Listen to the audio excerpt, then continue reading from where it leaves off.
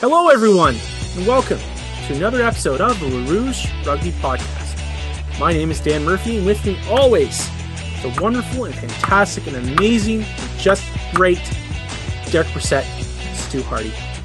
Gentlemen, it was another tough weekend for the Toronto Arrows. I hope that you guys were able to find solace in the nice weather. I like, with like 10 minutes left in the game, I just got up and I went outside and played with my family. I'm like, there's no point in watching the rest of this game. Nothing. They're not coming back from this. And I just went outside. Come on, where's the loyal fence support, man? You can't watch the rest of the game. No. Mental health is important for us all. I don't need to torture myself. What did you miss? You miss like a try or something? I missed Montero's try and like that was it. Wow. Listen. You probably missed. Did you miss McNulty's try too? Is that the last try of the game? Wasn't it? Yeah. Then I would have. I think for everyone's mental health, especially Dan's, it was probably for the best that you missed that one, because that was when my head was in my hands. Well, guys, I'll try to watch it. I think that with lockdowns being extended and everything, I think mental health is very important. So I need to take a break. But you know what? Yeah. Let's rehash some wounds. Let's open it back up again. Let's talk about the Toronto Arrows and their loss to LA. They lost 43-16. Manuel Montero had his first try in MLR, which congratulations, Manuel. We really loved watching you play in this game. Canadian Corey Thomas scored the first try in the game, which is great to see him kind of put his hand up with the Gilties and say, hey, listen, I'm here. Give me some playing time. Give me the ball. And he did a great job with it and was named to the MLR Team of the Week. So, Corey, that was a great game. You know, hated it that it happened against the Arrows, but we're glad to see an adopted Canadian raise the flag and have a great game. Guys, I want to hear what you think worked well, what needs improving, and who is your player of the match. So, Stu, why don't you go first? Tell me about what you thought about this game and kind of go through our bullet points about what we want to talk about, because boy, oh boy.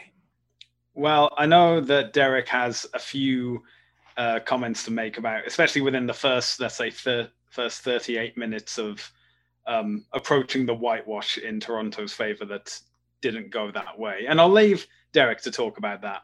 But in all honesty, this is the most that we've seen LA been threatened so far in MLR. For that first 38 minutes, and especially for the first, if I get my times correct, 8 minutes, it was all Arrows. Arrows were leading LA, and LA were behind for the first time in their history of Major League Rugby, with that penalty in the second minute. And then obviously it went a different way, which is, disappointing. But I'd say for the first 38 minutes, this was, Arrows evolved. This was showing that LA is like, hey, welcome to the league. It's not going to be as easy as you think it is. We're not Seattle and we're not New England. We're Toronto. We're from the north where it's cold and, ice in our veins, and we're going to show you what it's really like. Then came the 39th minute, and that was the beginning of the downfall for Toronto. And this leads to one of the bigger issues within Toronto in that game. And you can also look back on even the Threat and Palamo try against DC is a lack of composure. Now, the most obvious case would be Gaston Cortez losing his composure, just making a very stupid penalty that gets him sent to the sin bin, that gives LA an easy try on the stroke of half time. But then it's also being down for the next 8 minutes, and within the first 5 is then conceding 2 tries. And, I'd say LA are currently on paper like the toughest opposition that the Arrows are going to face this season. If you look at their starting 15, I actually made a list. For all the players that have played internationally in that starting 15, whether it be for 15s or for 7s, there was a combined 362 test caps. So there's obviously huge amounts of experience in that side. And when you're facing that much experience, you have to be, focused on what you need to do. You need to be prepared for what you've got to do to ensure that, your attack is on point and your defense is on point. And as the game wore on, the composure just wasn't there. You can see it in those 5 minutes between those two tries, but then you can see it with the last try of the game. It's like that. I want to say it wasn't a kick into touch. It was just kick hits the pitch and just bounces straight back into LA's hands. There's no advantage whatsoever for you to do that. It was probably safer to just go to ground in the try zone and just concede a scrum on the scrum 5, because then you would at least have that form of control of what's going on. But yeah, it was a complete lack of composure that really affected the Arrows. And it made the case of that there were flashes of brilliance for the Arrows, of course, Manuel Montero, but you need to be consistent, and you need to be ideally consistently good at what you have to do. And that's the thing, because, it's easy for me to say Gaston Cortez is the reason why the Arrows lost. That's not true. The Arrows are the reason the Arrows lost, and also LA, but also the Arrows. So being, after saying that, who was someone that impressed you from the Arrows that kind of put their hand up and said, hey, I'm here in this game?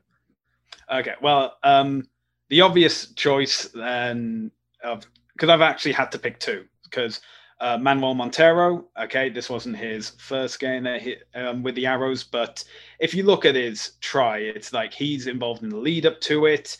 There's fantastic offloading, but also throughout the game, he had great defensive work as well.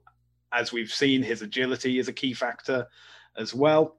However, it's got to go back to Captain Aquaman himself, Lucas Rumble.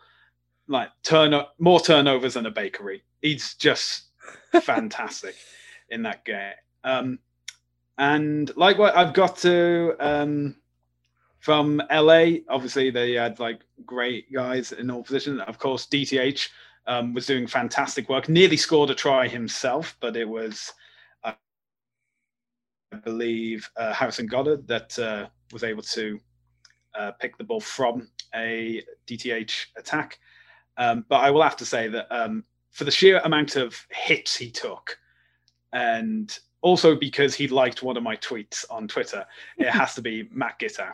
I think, first of all, he's shown that, he was considering retiring this year, especially after COVID prevented the full top league in Japan. But, he's still got it. He had fantastic accuracy. He missed one kick and was then subbed off afterwards, which I thought was a bit harsh. You missed one kick. And you missed one! Get it together, Matt! Get out of here! You should have retired!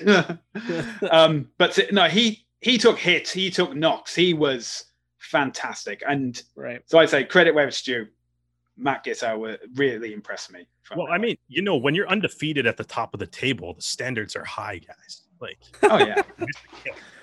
Matt, Derek, I want you to go last, because I want you to stew. I want you to boil over. I want you to hear some of the stuff we have to say before you let at it about some of the things you saw. Hopefully, listening to the show by the time I get to talk then. I'm going very quickly because what worked well. I think the backline did a very good job handling the high ball, especially when LA was doing such a good job kicking. I think that they did a pretty good job with that. What needs improving? Watching a team like the Gilgronis, Toronto's scramble defense needs to kick it up a notch. I think that Stu made a good point about composure. The Giltinis had 6 line breaks compared to the Arrows 1, and it really showed that the Arrows had a hard time gelling together after a line break and kind of holding back the waves. I mean, their centers are young. I mean, Detroit and Lesage are both young guys. So, it's going to take time for them to still, it's only been 7 games that they've played together. that's still not a whole lot. So they still need time, and there's got to be support from the whole team, but it just did not look good. All it took was a good run, and everything just seemed to be discombobulated. So I think that's something that they really need to improve on. My personal player of the match, Paul Cellini, became the first Arrow to make over 250 tackles. So Paul, congratulations. That is an amazing achievement for the franchise. I think that he was a kind of a constant on defense, and he's just a piece of timber. He's so big and thick, and you almost never see him getting tackled dominantly. Like, he just does not give much up. And I think that in a world where locks are evolving into these horsemen, and everyone wants your lock to be Maro Toje with the offloading skills of a Fijian, I think that there's something to be said about Paul Cellini just absolutely being a piece of lumber and giving it his all. My standout players on the other side, I talked about Corey Thomas before. I was pretty happy with his performance. Luke Burton, though, came into this 12 jersey after Billy Meeks, who I said was going to have a big season before the season started. Broken orbital bone. He's been, if anyone wants a good follow on Instagram, Billy Meeks is a really good one. It shows a lot about what the Guillotines are doing, and he's just a funny guy. But he's gonna be eating soup and liquids for a little bit of time. The guy's gonna be out for some time. So Luke Burton stepped in and I think had a very strong game. Kind of being that second receiver, which is always kind of fun with a deadly backline like what the Guillotines have. So liked what I saw out of Luke, and good to see his versatility, because he played, mostly 10 with San Diego. So again, fun to see him play. All right, Derek. Let loose. You're unhinged. You're off the leash. You guys are making this sound like I'm about to roast the Arrows or something here, which isn't really. No, but a good Derek is a fired up Derek. I'm trying to pump you up, buddy. Yeah. Kind of a weird game, really, eh? Guys, when you really think back on it, it was. I think the way it ended by the couple minutes being called off because of thendostorm. Yeah, that was the perfect ending. Perfect.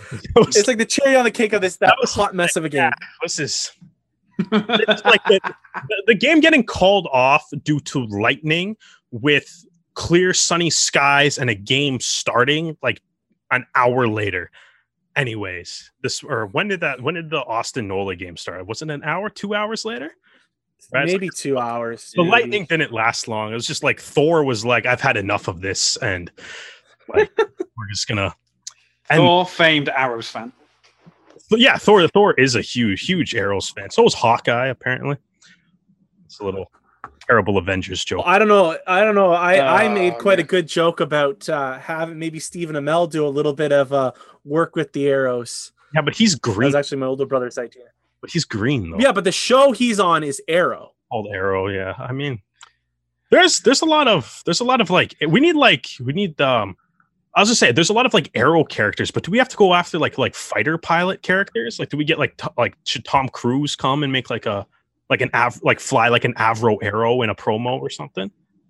Yeah, I don't know. It's just get terrible idea. Tom Cruise. Well done. All right, you guys don't like Top Gun. I don't think the marketing budget allows it. Allows for Tom Cruise. I'm indifferent about Top Gun. Avro, more of a cocktail kind of guy. Yeah. Well, hey, I mean, if the MLR gets big enough, where we can Speaking of cocktails, hey, I didn't even think of that, Stu. Thanks, buddy. All right. Anyways, enough of this nonsense. All right. So, yeah, this game was kind of fascinating, both for the lightning and for the weirdness, but also because I don't really think the 43-16 score really reflects the game all that much. I think, as both of you guys kind of alluded to, there was the play toward the end of the first half where it looked like Manuel Diana scored a try. From the TV camera angles, it definitely looked like he dotted down, grounded the ball, and it was just there's kind of one of those plays where there's a mess of bodies and maybe the ref didn't see it, and if he didn't see it, I can kind of understand why he wouldn't award it if he didn't see it. But at this, you know what I mean? But at the same time, I guess the criticism of that was the ref in the right position? But I don't know. It's kind of one of those, like, it is what it is, right? But I wish there was just a phone, like someone just had an iPhone sitting there and they could just call have a match official in the like broadcasting booth, just like doesn't say anything. Yeah. I think there's a big call for TMOs, especially after this weekend. See, here's the thing though, like TMO is expensive. Like that's not a cheap. Oh yeah. Number. So like you can't do it, and it's like if you can't do it in every stadium.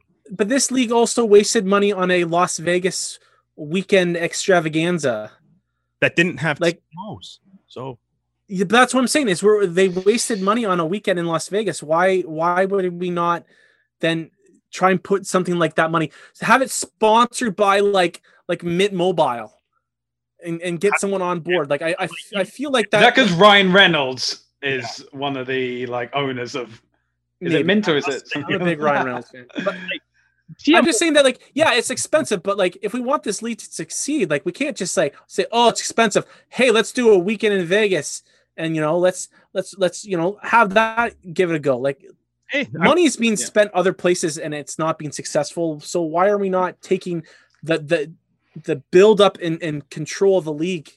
You need to be in every stadium too, though. Like, you need to actually be able to do it, right? Like.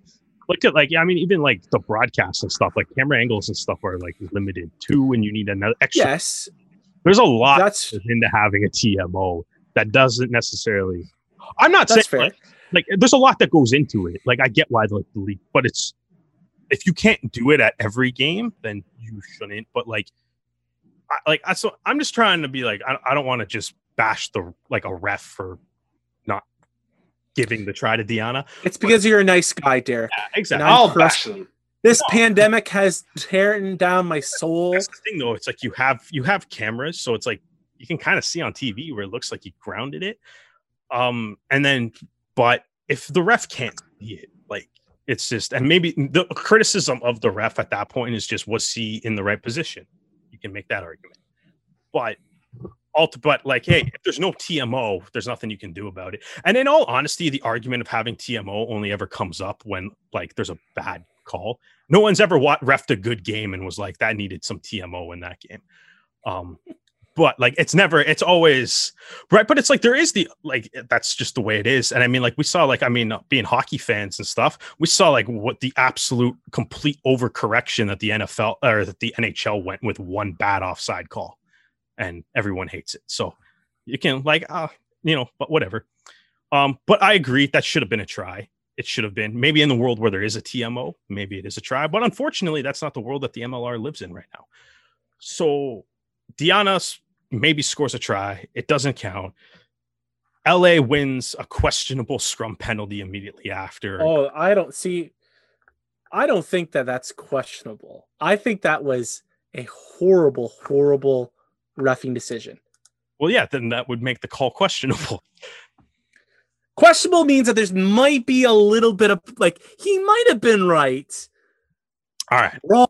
All right. I'll hand it over to Dan to yell at refs. I don't yell at refs. Sorry. I'm sorry, Derek. I'm wasting your time. I'll give you some more time. No. You got this, buddy. Podcast, right? You're supposed to talk, man. But yeah. Bad. Yeah, that's next scrum call. That hurt. But I think that Diana try, that makes the game 10-10, right? Assuming Adams converts it, but whatever. That either makes the game 10-8 or 10-10. And then so that changes, and then LA comes up the field, and that's when Gaston Cortez gets that yellow card for his offside. That was also kind of impeding Harrison Goddard from passing the ball back to a teammate, and in that area of the pitch, that's going to be considered a cynical foul. And honestly, Cortez needs to know better than to do that. Been a tough start for his Arrows career. I mean, he's he had the red card in the game against Rugby ATL. He's missed 2 games due to suspension as a result of that, the bizarre red card that no one's actually seen. And then, to come back in your first game and you do this, so you're already down, I guess, based on when that red card happened, like you're already down, I guess, 22 minutes Gaston Cortez-less so far in his Arrows career, plus the full 280 minutes in the games that he did miss. And like with the depth that the Arrows have in the front row right now, not that it's a lack of quality, but it's certainly a lack of like quantity, like physical just bodies in the front row. And then, we saw like Liam Murray got loaned from the Houston SaberCats to play 1 game because they needed a guy to play prop because like Atkinson's hurt, Ings hurt, Brower's still at home in Toronto. Right. And now it's like Quattrin had to leave this game in the 13th minute for Mick Rogers played the rest of it. So like the front row is just kind of hurting for like just bodies at this point in time. Not that there isn't a lack of quality there. It's just like you need some guys, and it's like you can't like you need Cortez. We need Cortez on the pitch. So like I think like that kind of has to stop. But that was the ultimate turning point of this game, right? Is that LA did, again, same thing that I said about Utah. LA did what every good team should do. And that's Toronto got a yellow card for like, I guess, a dumb, cynical play. Make it hurt. And they made it hurt in the biggest way possible. They put up 21 points in 10 minutes. There was obviously, they took full advantage of the fact that there was only 7 forwards in the pack. Charlie Abel, Blake Rogers, Mahe Valenu just steamrolled the Arrows pack, pushed them clean over the line. Easiest try Adam Ashe has ever scored in his life, maybe with the exception of 2 weeks ago when they did the exact same thing against Seattle. So that starts it. You come out in the second half, just clinical precision with the attack, gets Ryberg wide open on the wing with an overlap. Only 14 guys, ball in John Ryberg's hands. He's not going to miss many of those from there. Come back right after. There's, I think it's Giddo puts up a high ball, and Ryberg's kick chase is unreal. Just wraps up Tukale immediately, gets over the ball. I think him and McNulty got over the ball. Next line out, and Cottrell just goes right through the Arrows D again, right? And I think that was the thing, though. Like, honestly, like looking at this game, and if you take out that yellow card, right? You take out that yellow card where they scored 21 points up a man, right? 43 minus 21 is 22. I'm bad at math. Help me out here, guys. 22. And sounds about right. Yeah, right. So you do that. Diana's try counts. 23-22 Arrows. Right. Like, I mean, and honestly, like, yeah, if like, you know what I mean? Like, it's a bunch of ifs, really. It's a bunch of ifs. Yeah, and counterpoints. It's a bunch of ifs, but like, you kind of look at that. It's like when it was 15 on 15, it was 23-16, 15 on 15. Right. Which isn't terrible, but it was like, that's when LA took advantage of that. Even not saying that Diana scored that, even not saying that Diana try shouldn't have counted, say the ref made the right call on that. If you take that side of the argument, still like 22-16 doesn't look as bad as 43-16. But I think too, like you look at the rest of the stat line, it is really pretty even. Other than, as I think Dan, did you mention line breaks? You mentioned line breaks, right, Dan? Line breaks, yeah. Yeah. So line breaks, as you said, 6-1 in favor of LA. Almost everything else is pretty even. Carries 126 to 125 for LA. Difference. Yeah, but carrying meters, they had like 200 more meters. That's the killer. But Dan, you know where those carrying meters come from, though, right? The line breaks. The discrepancy on the meters. That's where. Exactly. But even here's the thing, like even with even with the line breaks, gain line made percentage, Arrows 80, LA 77. So Arrows actually made the gain line on LA's defense more than LA did. Kicks and kick meters pretty even. Like the Arrows have more meters, LA has one more kick. Turnovers conceded, LA has 10, Toronto has 14. So that's a spot, that's a bit of a gap. That's enough to turn the tide of a game. Tackles made, not too far off, 135 to LA, 154 to Toronto. Tackle made percentage, LA had 91. As we mentioned on the last podcast, that's like what Jamie Cudmore said, like that's the goal of every team. You hit 90 with your tackle percentage, you're probably in shape. The Arrows not far behind though, they were at 87, which is better than what they've been doing lately. Yeah. No, like like that's what I'm saying. Like the Arrows didn't play bad. They got torched with 14 guys for 10 minutes. Yeah. Okay. Counterpoint to that is that I'm having a hard time blaming it just on the fact that they were down a guy, and I know that's not what you're doing. No. Because the Arrows have played fine. Like I think about the first game you need against Atlanta. You need to. I completely agree with you, Dan. Like that's like, and like you need, just because you're down a guy, you need to play defense when you're down a guy. You still need to play defense. Like it doesn't go away. You need to play better defense when you're down a guy. Arguably, it just didn't happen. I think like LA, you have guys like Gidell and Goddard. Like they loved that quick ball, man. Like they were like you said, the scramble defense, right? Goddard, like the scramble defense is there, but part of the reason the scramble defense isn't as good is because Goddard never gave them time to reset. Exactly. It never happened. It's relentless, right? It's like sharks smelling blood in the water. The other big stat though, if you want something like to genuinely be like pick apart in this game, what do you think have you guys seen what the Arrows lineout percentage was in this game? I know that they won 8 and LA won 12. That's all I know. You know what the percentage? What would you guess watching that? It was bad, so I'm going to assume it was like 60%. Ooh, that's actually really close. So 62%. Oh, 62%. That's still not good. No, you know what? And not good. No one said that was good, Stu. No one said. I think back to like Toronto's like losses from 2019 and their loss to even go back to Atlanta this year and Colorado. And Utah this year, the lineout was always the big focus. They were getting dominated in the lineout. Yeah, and like scrum's fine. It seems to just be a Canadian rugby problem that the lineout is always. The scrum was 100%. It did get pushed over for the try, but that was only with 7 guys in the pack, right? The scrum's good, but or with Giuseppe Tatois at 8-man or something like that. I think it was it? I thought it was. I think it was Lesage. I think it was somebody. Yeah, someone was there. So we've picked this apart now, Derek. Who was your man of the match for the Arrows? Oh, dude, it's Rumball. Rumball's been the best player on this team the entire time, and if it's not Rumball, it's Tommy Delavega, and if it's not him, it's Manuel Diana. Like it's the back. All right. Back row's the best players. All right, okay. I completely agree with you that Paul Cialini had a great game. He had the most ruck maul arrivals on the team. Delavega 100% tackling again. Like the dude does not miss tackles at all. Rumball's my only thing is that he looks so sad.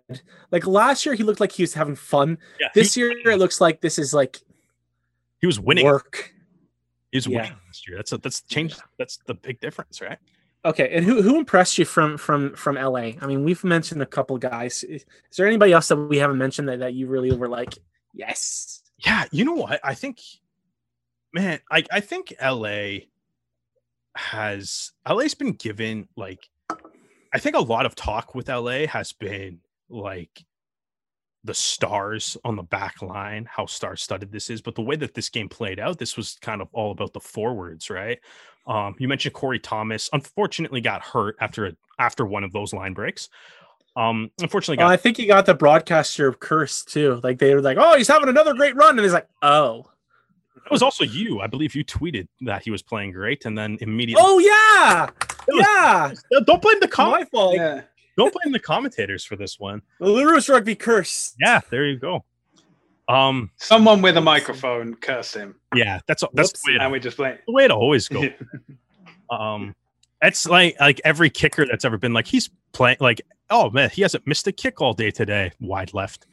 I think someone said too is like Robbie Petzer this weekend was setting up for like a kick in front of the post, and he was like, oh, like this should be an easy kick, and then it's like just takes off wide, and it's like Petzer just bows his head, and it was like, it's the commentator's fault, man. Don't worry. We're not going to talk. Brian Ray has been on MLR's case about this new kicking rule, so we won't bring that up. He got Petzer gave him some fuel argument. Sorry, Derek, I distracted you. Joe Peterson kind of provided. I think we'll talk about that. Oh yeah. I'll talk about that later. But yeah, like the forwards, I thought everybody in the front row, to be honest, I thought was really good. Charlie Abel, I thought in particular was excellent, and he made his tackles. He got to the rucks. He was good in the scrum too. But he also was like, he was like the link for like John Ryberg's try, right? Like which was kind of crazy because it was like, if you watch the Ryberg try again, the passes are like Goddard to Blake Rogers, who skips a back. I can't remember which back it was. I think it was like Ashley Cooper or something. So the prop skips the back to throw it to the other prop, and then the other prop sends it to the wing to Ryberg, and he scored. So I thought Abel played really well. Harry McNulty, he got to a lot of rucks, came up with a couple steals on his own.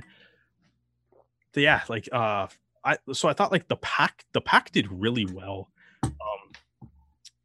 in this game, and I think like I think like they didn't necessarily have to rely, like, I mean, the backs obviously did their job and everything, but with how, I guess with like a little bit of the conditions and the way that this game went, it became kind of forward heavy.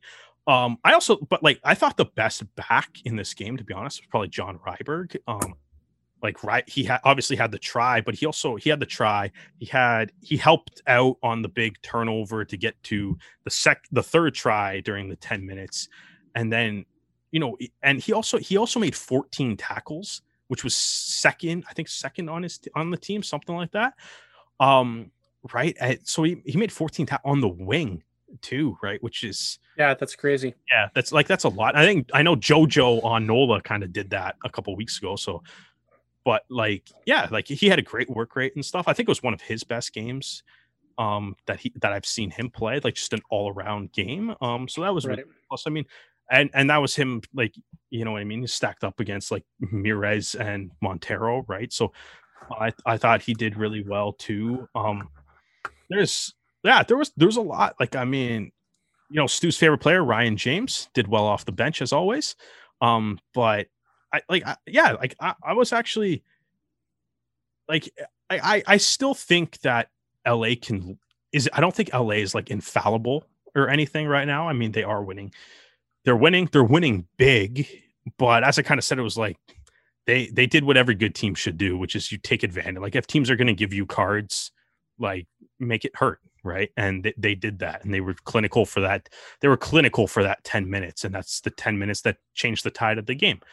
But the Arrows still were able to, like, generate a few things on them. Like you said, Montero had a nice try. Yeah. When like the Arrows were able to get them to give up a lot of penalties. So Adams was it was 10-9 for a while. Adams was able to keep them in that game for a long time just by, slotting some penalties and stuff.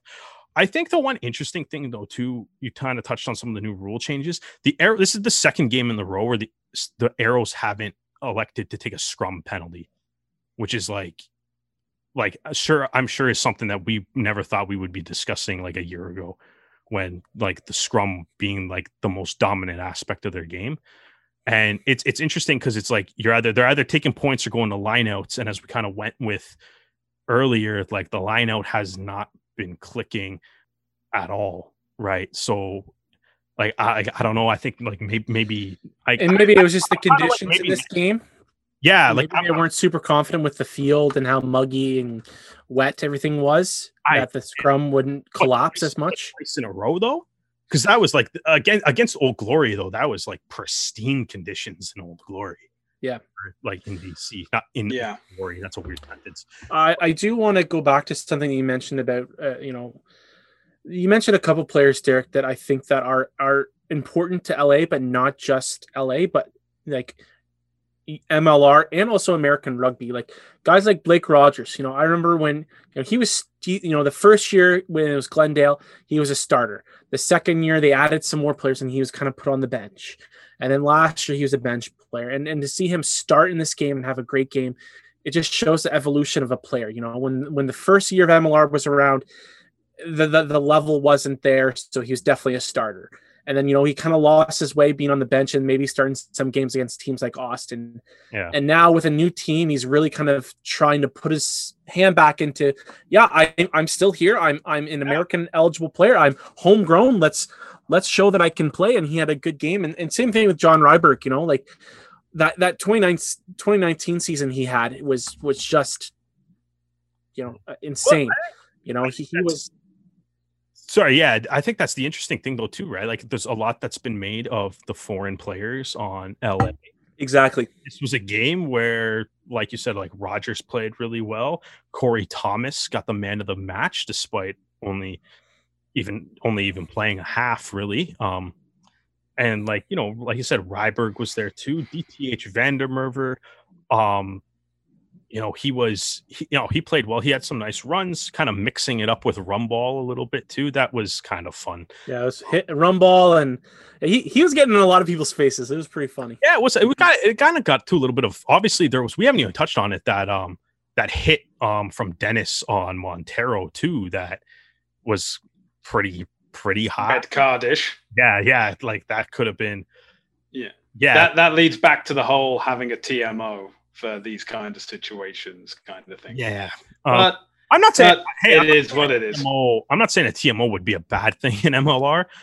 I'm just like, I don't think it's a feasible thing at this stage of MLR, even if you're spending money on other things that Dan doesn't think you might need to spend money on. But like, it's like, listen, all I'm saying is that like, I'm not asking them to have a giant, every stadium needs to have a giant screen for the ref to watch it. But like, you look at like the Women's Six Nations. You had Ireland versus Wales, two unions that are not doing well financially, and they made it work that they had a TMO. Yeah, I mean, I'm just saying that if you want to take this, if you're going to fiddle around with new laws and you're gonna get these big sponsors and tout them around and stuff like that, let's put our money where our mouth is and make the rugby a little bit better. I like you made some great points, Derek, about how it's going to be difficult to make that happen just because of like camera angles and this and that. And like, you're going to need more cameras to show every angle. You're right. But I'm saying that the fact that other than like, did they have it in the 2019 championship game? Like, I can't even remember. Here's the thing though. It's like, I think they did that for like the, definitely in 2018. I think they did that for like the final rounds. Yeah. My personal opinion on that, though, is if you don't play with it all year, I don't think you should have it for the playoffs either. Yeah, no, that's not what I'm saying. But like, I'm like, yeah. But it's like, that's what I mean, though. It's like, I don't think, but even with that, that's what I mean. I think they want it. I think they would want it, but I don't think you can. Because I think maybe you can shell out to do it for one game, 3 games, maybe. Maybe you can do it for all the playoff games. But it's like, I don't know if. I don't think that. And then, unfortunately, they're going to have a tag it's going to make them look unprofessional for a period of time. And I get it. Money's tough right now in a COVID world, but it's just going to be something that's going to loom over them. I don't necessarily think that. Like, I don't think it'll make them look like unprofessional, right? Well, why not? Because this is a very important part of like the fact that rugby relies so heavily on it, and because it is a moment of quick moments and there's so many bodies that are playing this game. I think that it is important part of the game, and every other professional league, I bet they've been around for much longer, has it. It is going to be something that outside bodies are going to look at and go, oh, that try was disallowed. Like, in the top league or the Pro 14, that would have been allowed, right? Like it's going to be something that foreign fans are going to look at and go, well, that's kind of bush league. I mean, I like maybe, but I mean, like I said, though, I'm sure that's not a high priority for the league. I think that's not. They're not going to wake up in the middle of the night going, "Oh, some Irish kid in Dublin got mad at this." I mean, the issue though that like we're bringing it up is because it's like there might have been some TMO things in this game that maybe could have swung some momentum and stuff. No one ever brings and player safety. That's other thing too. The player safety part is also player safety part is important. But like, yeah, I mean, hey, listen, we're not going to take too much time on it. We got to move on. The Arrows have another. Ultimately, no one ever brings up TMO unless there's a bad call. That's the only time TMOs ever get brought up. But that's why they get brought up. Exactly. That's why they get brought up. That's why you have it. That's why you have it. All right, guys, we got to move on soon. The Arrows have their next game against Seattle, who is a equally hungry team, got their first win. Derek, you're going to talk about that. So hopefully the things that we mentioned are fixed. Hopefully some of the guys that took some knocks. Mike Shepard had a scary situation. Andrew Quattrin is going to be an important one to watch because he was taken out early in the game. Rumball was hit was down for a good period of time. So we'll see how these bumps and bruises kind of clear themselves out. All right, guys. Well, we're going to look at our other games this week, and I am actually first on the docket, and I'm going to be talking about, and it actually works because I wonder if, Stu, you wrote this in terms of how the games were played in terms of chronological order, but if you didn't, then this is coincidental. Exactly how he wrote it, yes. There you go. Oh, yeah, that makes sense. That is. All right. Then I am talking to you fine folks about the NOLA Austin game. I felt bad for these teams because they kind of went onto this pitch that was not in great condition right after that Arrows game where, there might have been a little bit of rain as well, because you can kind of tell in the first, it was like first period at the time that there were a lot of issues with handling of the ball. And the first score was a crazy kicking situation where Mason Mack got the ball after Cowley, made a great play. So it was just a weird situation. If you look at the stats, it was another performance by Austin where they were defending a lot of the territory. Just pulling the stats up quickly. Austin had 57% of the territory, but the NOLA Gold had lots of opportunities. You look at it, they had a lot of control of the lineout, which a lot of their plays were kind of based off of, and Austin had to do a lot more tackling. But again, Austin had more carrying meters. They had more line breaks. They gave up way more penalties. And NOLA had more possession time. But when I look at that, really what it comes down to is NOLA did not do a good job of getting out of their end. Austin was kind of relentless for a good portion of the game. Canadian Kyle Bailey, unfortunately, looks like he broke his nose in the game, which was not great. Eric Howard had a serviceable game coming off the bench. Regan O'Gorman spent the majority of the game at lock because the Gilgronis lost both of their locks in the game. So, not ideal, but he kind of said, "Hey guys, I'm here. I'm going to play," and he played pretty well. So good for you, Regan. The only other Canadian that played, Cole Davis, was not used. So that was kind of a shame. I love watching Cole Davis play, and I think that he deserves more time.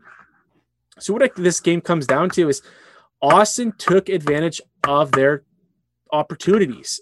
Mac Mason had a great game, kicked really well, and I mean, you saw it on that last play of the game. He kind of kicked that ball perfectly, and Roderick Waters, who's had a good couple weeks, finished off the play well. And what can you say about that? Austin is on a roll. They're starting to show why everyone thought that they were going to be one of the top teams in the league. NOLA, they've been really inconsistent this year. And, I really think that those injuries in the back line are starting to really kind of come together. Also, Holden Younger is freaking hilarious. What did he call the guy about the God, what was it? Numbnuts or something? Numbnuts. That is a underutilized chirp, and I'm going to start using it from now on. When I heard that, I belly laughed so hard. My wife thought that like something was wrong. It was so funny. Numbnuts. Amazing. Man, yeah, great. Andy Ellis in the New York game too. Like that dude should just be mic'd up. Like forget like being near the ref. I just want a mic on Andy Ellis for the entire game. We'll talk about that later. There's some fun. There's some comedic gold. That's more important to me than TMO. Is get ref mics on hot mics all the time. Ref, yeah. I just want to hear. I want to hear the boys chirp a little bit. It's funny. All right. Well, Derek, you are up next. Utah versus Seattle. This is quite the spicy game. Yeah. So you guys remember how last week I mentioned if you're losing, do something, change something up, wear like different shorts with different kit. Like, right? Yep. Yeah. All I'm saying. That's all I'm saying, right? Houston wore yellow instead of black this week. Won. Seattle goes green shirt, blue shorts. Losing streak's done. Right? So circling back to Toronto. 0-3 in white shorts, 1-0 in blue shorts. So if I'm the Arrows equipment manager, blue shorts next week. But that's besides the point. So Seattle takes my advice and they end up winning. I'm assuming they all listen to this podcast, so I'm assuming they took that advice there and got that idea. But this was a really, really good game from Seattle. They did a lot of things really well. There was this, set piece was good. They were able to control some territory. Possession. It was just, one of those like really like just kind of overall like hard fought game. It was Hadding had a lot of, strong carries, created some big line breaks, for like that kind of, led the way a little bit. And like, it was just, Duratalo had the huge line break to actually start. So they were finding like their forwards were finding ways to get through Utah's defense. Aaron Matthews too. He also picked up his, I think it's his first try, right? So that's nice to see him kind of getting a nice little stamp on the game. I thought Nakai Penny, if we're going to talk Canadians, Nakai Penny was awesome. Just getting to a lot of breakdowns, coming away with some steals. So that was brilliant to see. Hagen Schulte continues to be just absolutely impressive with the boot too on Utah. Kind of interesting going with for the 10 jersey, because I guess Ben Siema was absent because he was at his brother's wedding, so they went with Kieran Joyce. I thought he did well kind of in that kicking game and stuff. Looked better. Sears Duru I thought was really solid too, other than his yellow card, but that, it is what it is.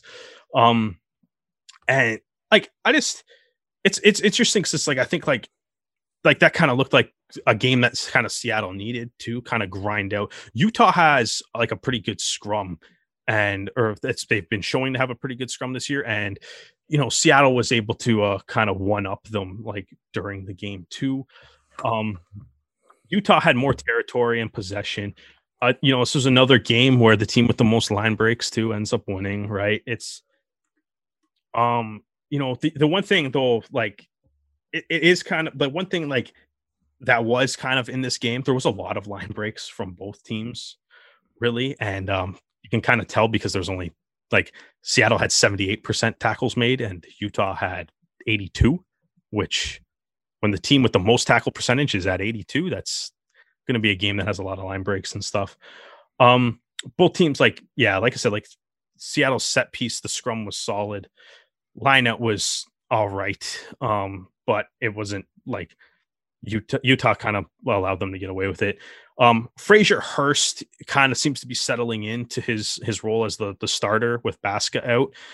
He did have a yellow card for an intentional knock on. Just as Ferris was trying to pull it out of a ruck, he just swiped his arm, knocked it on. The other, I guess, the really one noteworthy thing from this is the incident just before halftime where Whippy, tackled JP Smith near the touchline. It looked like initial contact kind of looked like his arm came up and hit him in the head first, and then it was just kind of the follow through and like just the way Smith actually goes down, he ends up hitting his head pretty hard off the turf and, was immediately unconscious. And I think, Whitby and Fraser Hurst both kind of had to jump up to go like attend, because Hurst was up in the sin bin at this time, like kind of went up to kind of try to help initially. And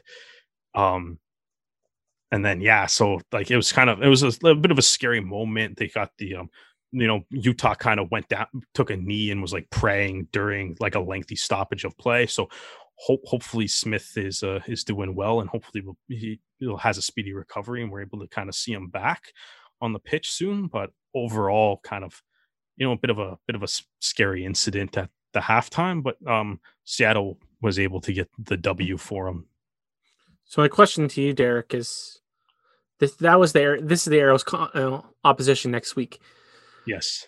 Which Seattle team did you get the vibe from? Is this the championship winning team, or is this the Arrows team? Like, is this the Arrows team that they lost to in the 2019 playoffs, or is this the Seattle team that they beat in Seattle, last year with the boot from Sam Malcolm?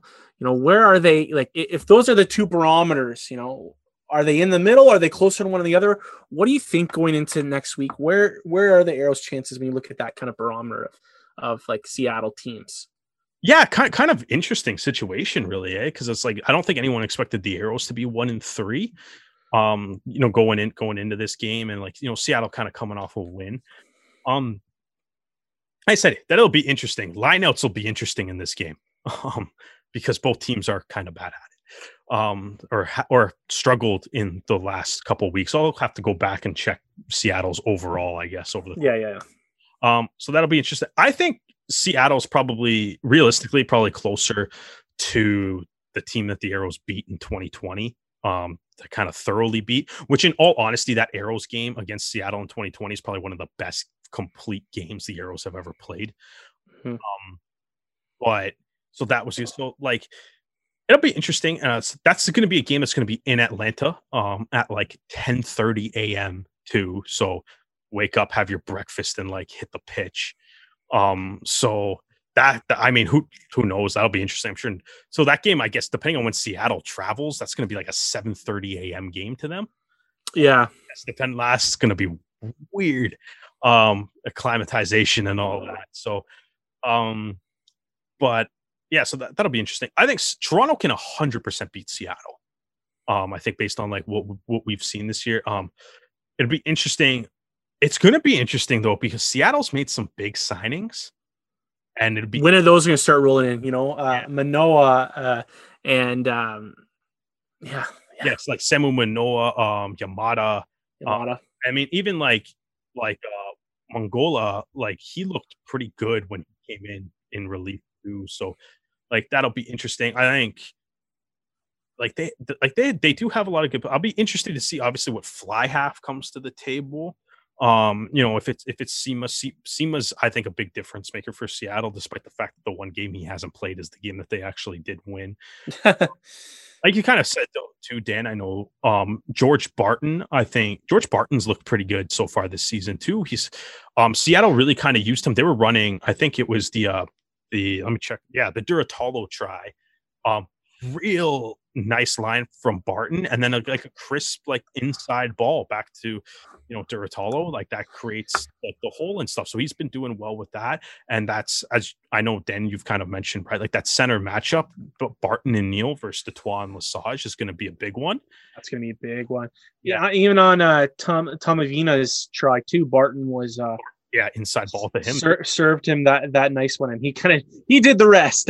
Not going to give Barton too much credit there, but he was still involved very much in that play. But that's what your job is, though, as that inside center, right? You're that second, kind of, I guess, that second receiver and stuff. You got to be able to find like those holes for sure. So I think it's going to be interesting, right? I think really that game will, as it always seems to kind of do with the Arrows, like if the Arrows can slow down your quick ball at the ruck, like if like you look at like Old Glory where like Rumball and De La Vega just did damage and just kind of had their way with the right? Like that helps. And like, in this game, Rumball and De La Vega played great, but like so did McNulty, and Goddard was, so did McNulty, so did Abel, so did all the other guys on LA that were hitting rucks hard. And they were able to, like, Goddard was able to keep that quick ball, keep that pace that LA likes to play at. Yeah, man. I mean, I think this is going to be. I think this will be a fascinating game.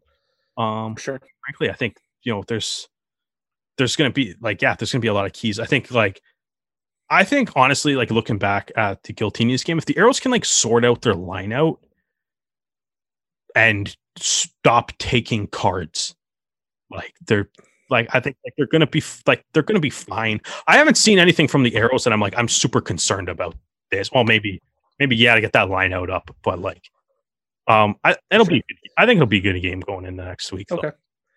All right, Stu, tell us about the Houston-San Diego game. Well, if you haven't seen it already, this was probably the game of the weekend. See, Dan's already off to go watch that game right now. Now, I've got to say, this was a fantastic game to watch. This was an absolute thriller.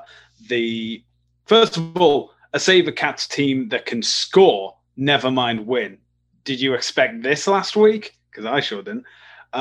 There were some fantastic tries on display, as well as some major, I think the best phrase to use is brain farts. I mean, Cecil Africa has, one of the most capped sevens players of all time. He should know you can't play the ball on the floor.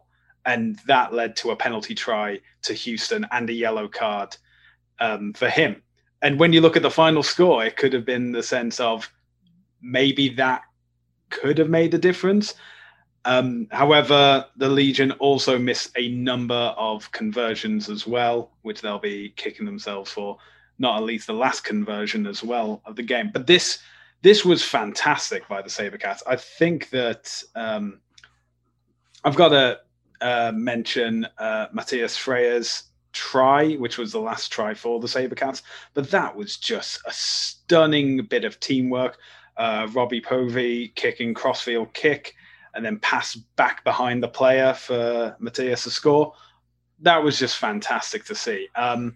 Then, of course, there was Peterson's try, which was, I think he had the advantage from an earlier offside or high tackle or whatever, and was able to then capitalize on poor handling by the SaberCats to then score not under the post, but next to the post, as Brian Ray was thrilled to bits about. What did you think of it? I thought that, so the commentators brought up that it was a good tactical display in the sense of it's right next to the post, and that means that the 60-second kick clock goes into effect. Now, of course, Peterson was be able to kick it perfectly fine, but this is, the stage of like winding down the clock. That's a 60-second break for his teammates. It's a 60 seconds that Houston don't have the ball.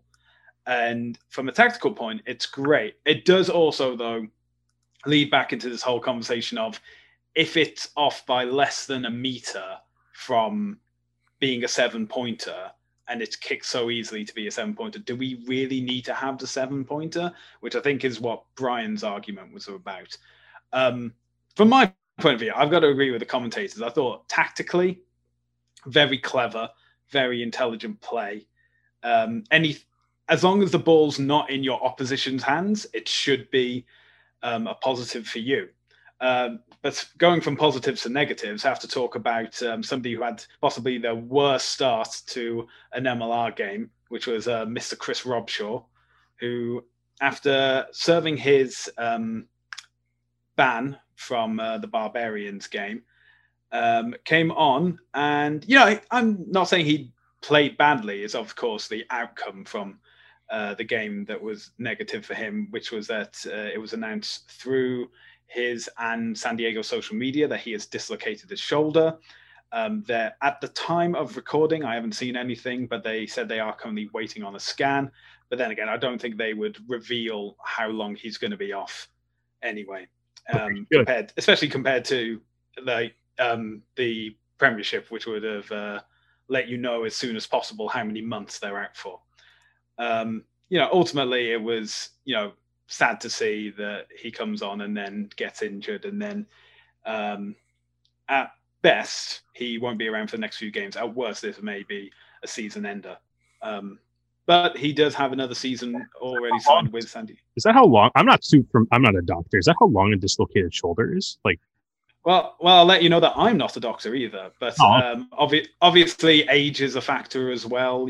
Some recoveries take longer. It's also there's a difference between being fixed and being match ready as well, and it may be an issue with that. But again, at the very least, all we know is that he's out and about moving, and once those scan details come through, he can hopefully get started working on rehab, and hopefully we can see him again on the pitch this MLR season. Standout players, as I said, Matthias Freya was fantastic as well.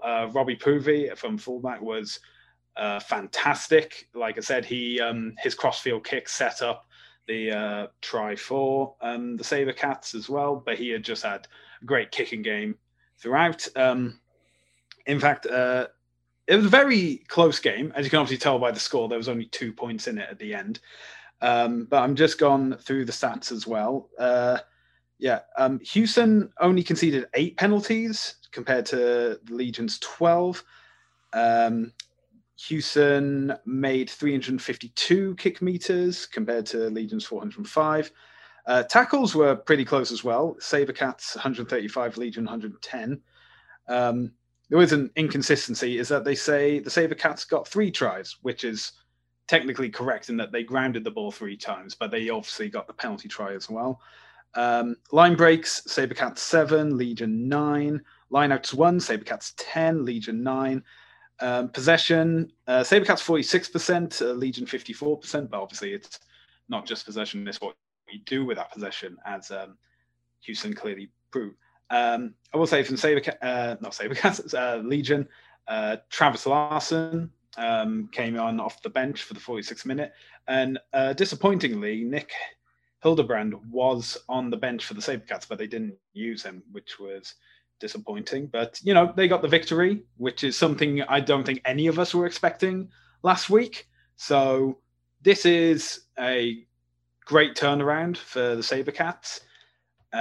Getting 2 wins in the season is already good news. I don't think they'll be getting the win next week when they face LA. Wouldn't that be something? What's the bet odds on Houston beating LA? You know what? That would be the most 2021 MLR season thing to have happen. Yeah, absolutely. And at the same time, San Diego will have a clash in Utah with no, not Utah. They'll be facing Utah, but they will be in San Diego back at Torero Stadium, which is amazing. All right, Derek. Well, why don't you tell us about another, I wouldn't say shocker of a game.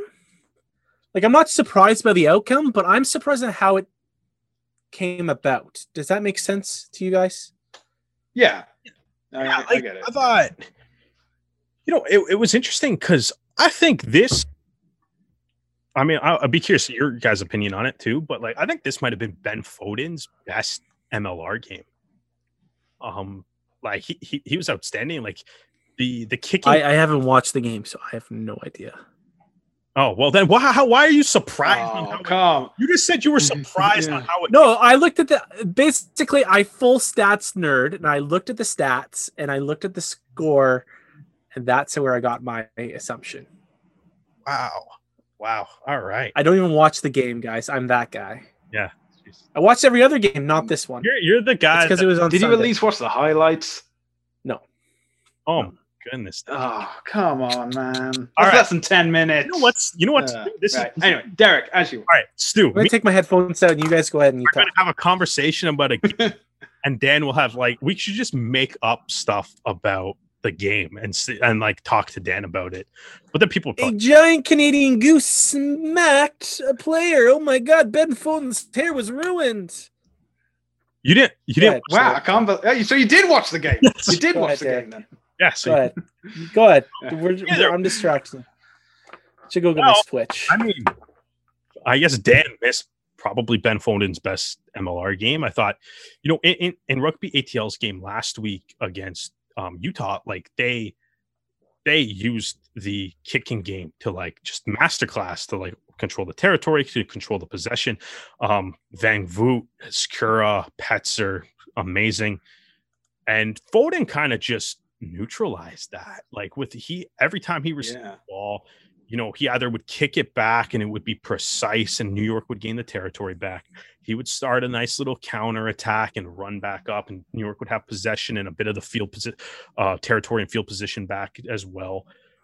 Just brilliantly controlled the game. I mean, even when Andy Ellis got a yellow card for essentially being hit really hard by Marno Retalingwis and not liking it very much. He kind of he goes off, and Foden comes in and plays scrum half for 10 minutes and actually does a pretty good job. And that also led to like, please mic up every ref and all, like mic refs should never come off ever. The ref going to Foden and being like, do you know what the ref going to Mike Lash? Brilliant, dude. Well done. My favorite ref. Right now. Oh, yeah. Fantastic. The ref, going to Ben Foden. Actually a Kiwi ref. So which is Kiwis have the best senses of humor. That's why this works. And like him going to Foden and being like, do you know what you're doing? Like at the scrum, and having Foden respond with, I played like scrum half in like high school or whatever he said. Was amazing. And like, after Dylan Fawcett left the game too, and Andy Ellis ended up being the captain, they had some fun banter too. I think at one point, like Ellis is trying to like convince him that he's not the scrum half and stuff. There's some hilarious things like that. And I think one of the exchange was too just like a simple like, isn't this a lot of fun? And they both kind of agreed that this game was indeed a lot of fun and was a lot of fun to watch. So like Foden did well. I thought like Samu Tawaki to me was the guy that really turned the tide in this game in New York's favor. The moment he came on, the scrum looked way better. He scored a try following up Dan Hollinshead. Hollinshead had an unreal game too. He was obviously the player of the week. Just finding holes in the defense. A lot of nice, just absolutely sliced through ATL's defense for a 7-point try. And there's a lot of that. Also, you got to give the big shout out to Quinn Nawadi, not only scoring his first career MLR try, 100% tackle rate with 6 tackles made. Matt Heaton also played well too. I mean, it's Matt Heaton. Matt Heaton played like Matt Heaton. And that was great to see too. Not quite as funny as Andy Ellis with the referee though. But yeah, like, man, the East can't have everything. Yeah, the East is tight. The East is tight, and it'll be fun. 2-2 teams. It's the top of the conference, so it's like it's completely up for grabs for everybody. Dan, you should. I've got to say, because it's hilarious, is what I'm getting at. Watch the game for Mike. Just mic'd up, man. Just watch it for the mic'd up moment. I will say I did see Quinn's try. So great job, Quinn. Congratulations. Like nice runs and stuff too. They had I think it was Ellis. It was either Ellis or Hollinshead too. Put up with advantage. Had a nice like cross field kick that was like just out of Nawadi's reach. That could have been. I don't know. And I actually have a question for you too. And do you think that Quinn is out of position playing on the wing? Because I've watched him play in a couple games now on the wing. I just feel like his skill set is better suited playing in the center position, just with his size and his passing ability that we've seen with the under 20 team. And I mean, if you want to go back to the Wolfpack, he really didn't show a whole lot of that there, but I just feel like he's got more to offer as a center than on the wing. And maybe it's just because maybe they've got injuries right now on the wing, or they're not fully comfortable with their depth there. I was gonna say New York's deep at center. I think that's the issue, right? Like the centers in this game too are like tie, right? Like there's okay, yeah, like they just have a lot of centers. Hold on, So it's a good thing that they're obviously finding spots for him to play. So okay. Yeah, but Yeah. like, All right, guys. Well, go with that too, though. Like I think this is his best game at wing, too, right? So Mhm. like, yeah, that's what I was trying to pull up. So yeah, so New York centers are Will Leonard, Troy Lockyer, Chris Matinoff, Fuatai. Like they're deep at center, and then yeah, Nawadi I think could play center, but he had like he's not playing center right now. Obviously, Leonard and Fuatai are the two centers. It looks like at the moment, and I think surprise Lockyer. Is Lockyer hurt? I'm not sure. They don't do injury reports, so. Right, because he was a Magic last year. They called him Magic Man. Wasn't that not the thing that they had going on? But then too, though, like to your point though, too, like you're also right in the sense that like they just picked up like Luke Hume, again, or not they picked him up, but he's back again. Kakabalavu is really good too. He played a really great game on the other wing, but I don't know, like I kind of like the idea of him at least trying it. It doesn't hurt to add another position to your repertoire. And I mean, like For sure. New York has started him all of their games at the wing in the 14. Yeah. Right? So I guess they're liking what he's bringing to the table enough to keep starting him, right? So, and I think like this was his best game at winger too. And I mean, why don't we circle back on this conversation at the end of the season and see what we think of. For sure. That's right. I do agree, though. He's a great center. So, I mean, but I'm curious to see how it works out. Yeah. All right, guys. Well, let's finish up with some news, and then we will do our picks for next round. Starting with the Sevens Invitational in Dubai, Canada finished runner-up in both the men's and the women's. The women lost to France and the men lost to Argentina. I don't know how you guys feel about it, but I feel like, especially for the men, this is a great kind of showing. They definitely looked a lot more cohesive, and their decision making looked a lot better. Tough final game for the women, but they still looked pretty strong all throughout the tournament. So I'm happy with what I saw. Yeah, it was obviously getting to the final and then, just coming short for both teams can be disappointing. Obviously, it's an improvement from last week where the men finished fifth. And, I'd still say that getting to the final, if this was the Olympics, you get a medal regardless. Mm-hmm. I mean, it's silver. I know everyone prefers the gold, but, nothing to best that for silver. I think the best news that I heard was that these are the transitional jerseys. And yes, because I know we were talking about the black one, black and gray maybe didn't go, but these aren't the official Sevens jerseys. These are the transitional jerseys. So these, Rugby Canada said that we'll see a preview them in the summer. So I'm assuming with the test matches, with the 15th programs, and then whatever leading up to the Olympics. Macron will ramp it up.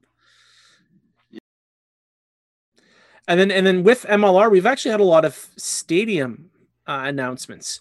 Rooney announced that they will be using Cochrane Stadium in Jersey City, which is, I believe, in New Jersey, for their first two home games. No fans allowed.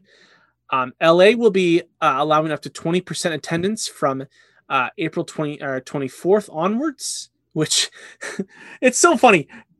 20% is still 15,000 seats available, which is just that's crazy. Hey, I mean, and then see that's still, if LA wants to go it just puts the scale, then I'm all for it.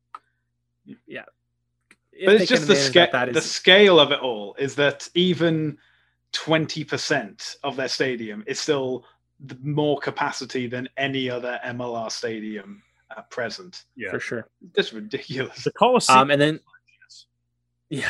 the Seattle will be allowing up to 25% attendance from May 2nd onwards. 1,000 seats will be what they are capped out at. So I want to ask you guys quickly, which one of these stadium announcements excited you the most? I mean, I like.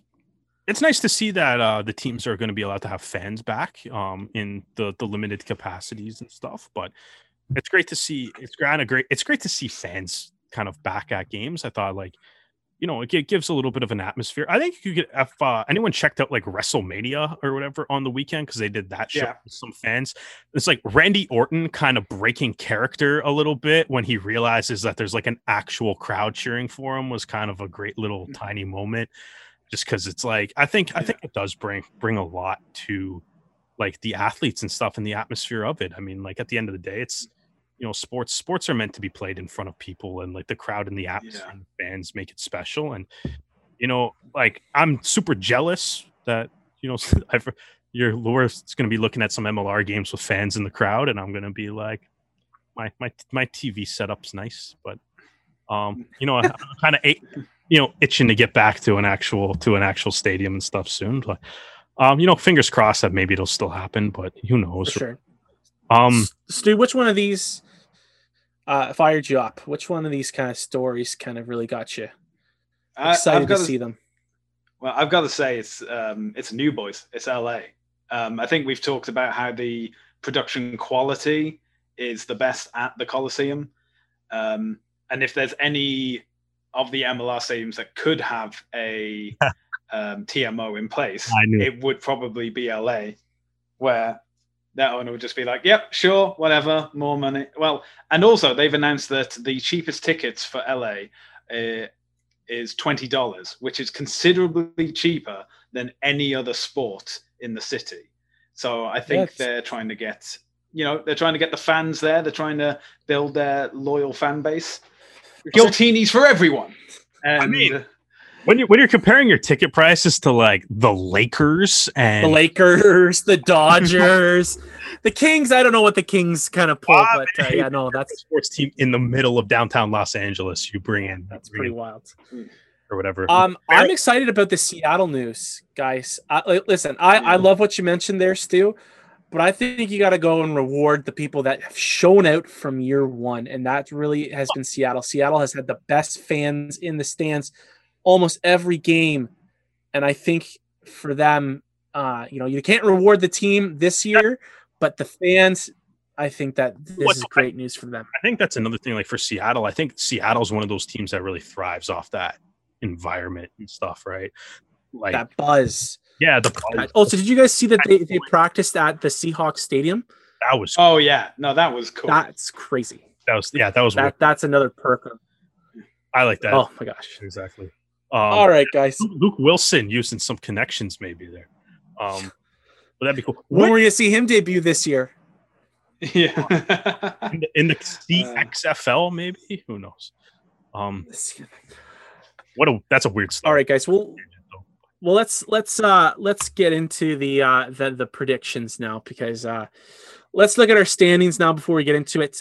Derek, you are 9-11-1. Stu, you are 6-14-1, and I am in first place with 10-10-1. I'm almost at 500. I hope that Cool Bet thing, that Arrows partnership, like I hope Cool Bet's loving the fact that they have rugby on their site right now, because they must be making so much money off losing every single week. There's no way anyone's like doing well at this right now. Like that's probably it's funny if you look at Craig from American RFC and his Monday Morning Fly Half, he's just stopped putting his predictions after week 2. He just stopped, and it's great. I love it. All right, first round. In all honesty, I'd be like, we should just flip coins for the picks. It's probably just as good. If that's how you want to do it, Derek, you are more than welcome to. Toronto versus Seattle. Toronto. Whoa, Stu's picking Toronto? Oh, I guess the mojo's gone, eh? Guys, little production error. My keyboard is dead, so I need someone else to type these in. I got you. All right. Derek is choosing Toronto, and Stu is choosing Toronto. But I'm also choosing Toronto. Toronto's got to wear the blue shorts. Wear blue shorts, guys. They got to do it. All right. You heard. And they got to have your names on them. Yeah, that's a nice little fun feature too. Okay, NOLA versus New England. Derek, who are you choosing? Man, wow. Yeah, I have no idea. I mean, this is like, they're all 50-50 at this point, right? I'm going to say I'm picking the Free Jacks. You're picking the Free Jacks. I'll take NOLA. Okay. One of us will do. Okay, there you go. You're taking the Free Jacks. Yeah, unless there's a tie. Unless there's a goddamn tie. You pick tie. You pick tie. There we go. We'll cover all our bases. One of us will win. I'm going to go for New England as well, because especially after the week just gone, the teams that are coming back from a bye have been, in the ascendancy. So I think having a week off will help. So I'm going to go. I think they're just going to be fired up after that first win, and Nola's going the other way. Okay, San Diego versus Utah. Oh, this is a toughie. Utah. I'm going to go San Diego. I'm going to go Utah too. Am I? Never mind. Say, what are you going to say? I was going to say, am I just going to be like? It's mixed up. It's mixed up. Other side of the coin for everyone. No. You and I have got the same pick so far, other than that one. Okay, Houston versus LA. You know what? LA is Ooh. the obvious choice here, which makes me think that the rugby gods will let Houston win this game, because this season makes no sense. And I think the epitome of this season making no sense is going to be Houston wins this game by like, you know what? I'll go even further, by like a lot. Like, no, I was gonna say I wanted someone on the podcast to go for Houston, so I'm gonna go with LA.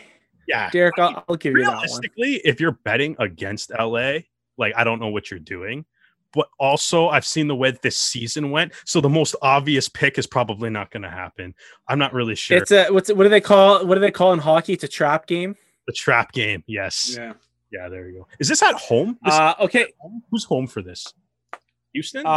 Houston is. Yeah. Dude, that could be kind of okay. X factor too, because that's LA actually getting like an opposing team's crowd for the first time too. Yeah. Okay. Austin versus Atlanta. Austin. This one's actually difficult. I'm going with Austin. I got to pick at least. It's in Austin, isn't it? I think. Yes, it is in Austin. Derek, did you say Austin? Yes, you did. I was going to say. Okay, I'll go Atlanta then. All right. Here's what we're gonna do too, though. Let's flip a coin. We'll play the coin too, just to see how good this is. We should play a coin. See if a coin is better at picking. For this last game? No, for all the games. Oh, we haven't even finished all the games. All right. We'll do that off show. We'll do it off show, and we'll have. Yeah. All right. Okay. Last game. New York versus DC. I'm going with DC.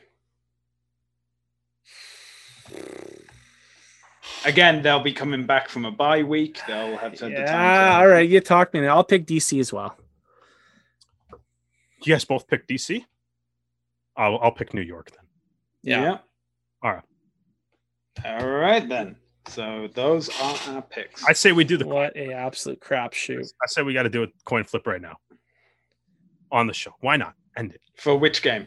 All of them. Heads I don't even think I got a coin. Tails is away team. I just have an app on my phone that I'm just going to flip. I'm just going to tell you who the coin is. You have a coin flip app on your phone? I have a toonie. All right, Stu. I prefer that. Flip the toonie. We're going to I made a coin at this. I want to see if we can beat a coin. All right, so we're going to go with heads. Okay, so Derek, you got to write down heads is home team, tails is away. Heads is home team for every game. Derek, because he's flipping, you write these down. All right. Are you ready? Yeah. It's tails. So tails, so Seattle. Away. So Seattle for the coin. That'd be Seattle. Yeah. All right. Is he going to do it for every matchup? Every match. Let's keep going. Keep going there, Stu, then. Heads. Heads, so NOLA. Tails. Tails is Utah. Utah. Heads.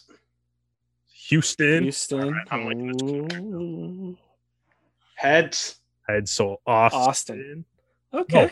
No, not Austin. And fine. And heads again.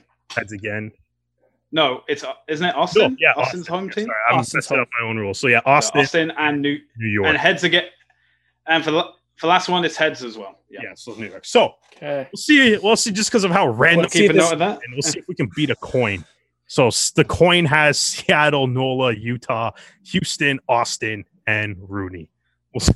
We'll see how this goes. All right, guys. Well, that was I really enjoyed talking about that Arrows game, even though it was painful to bring back. It was a lot of fun. We also want to take the time to wish all of our listeners who are celebrating Ramadan a happy Ramadan. Take care of yourselves. Enjoy your time with your families.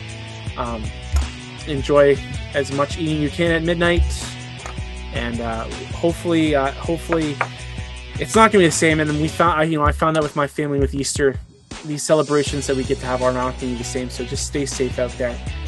And for everyone else, if you would like to listen to more of our episodes, we have a good little library of interviews with Canadian rugby players. So feel free to go on YouTube, go on any of the podcast platforms to listen to them, and let us know what you want to see next from the show. If you guys want us to do some more interviews, if you guys want us to talk about certain things coming up, let us know. Tag us on Twitter, Instagram, Facebook. We're there.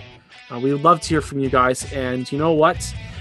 Get the coffee brewing. We got an early game come Saturday, boys.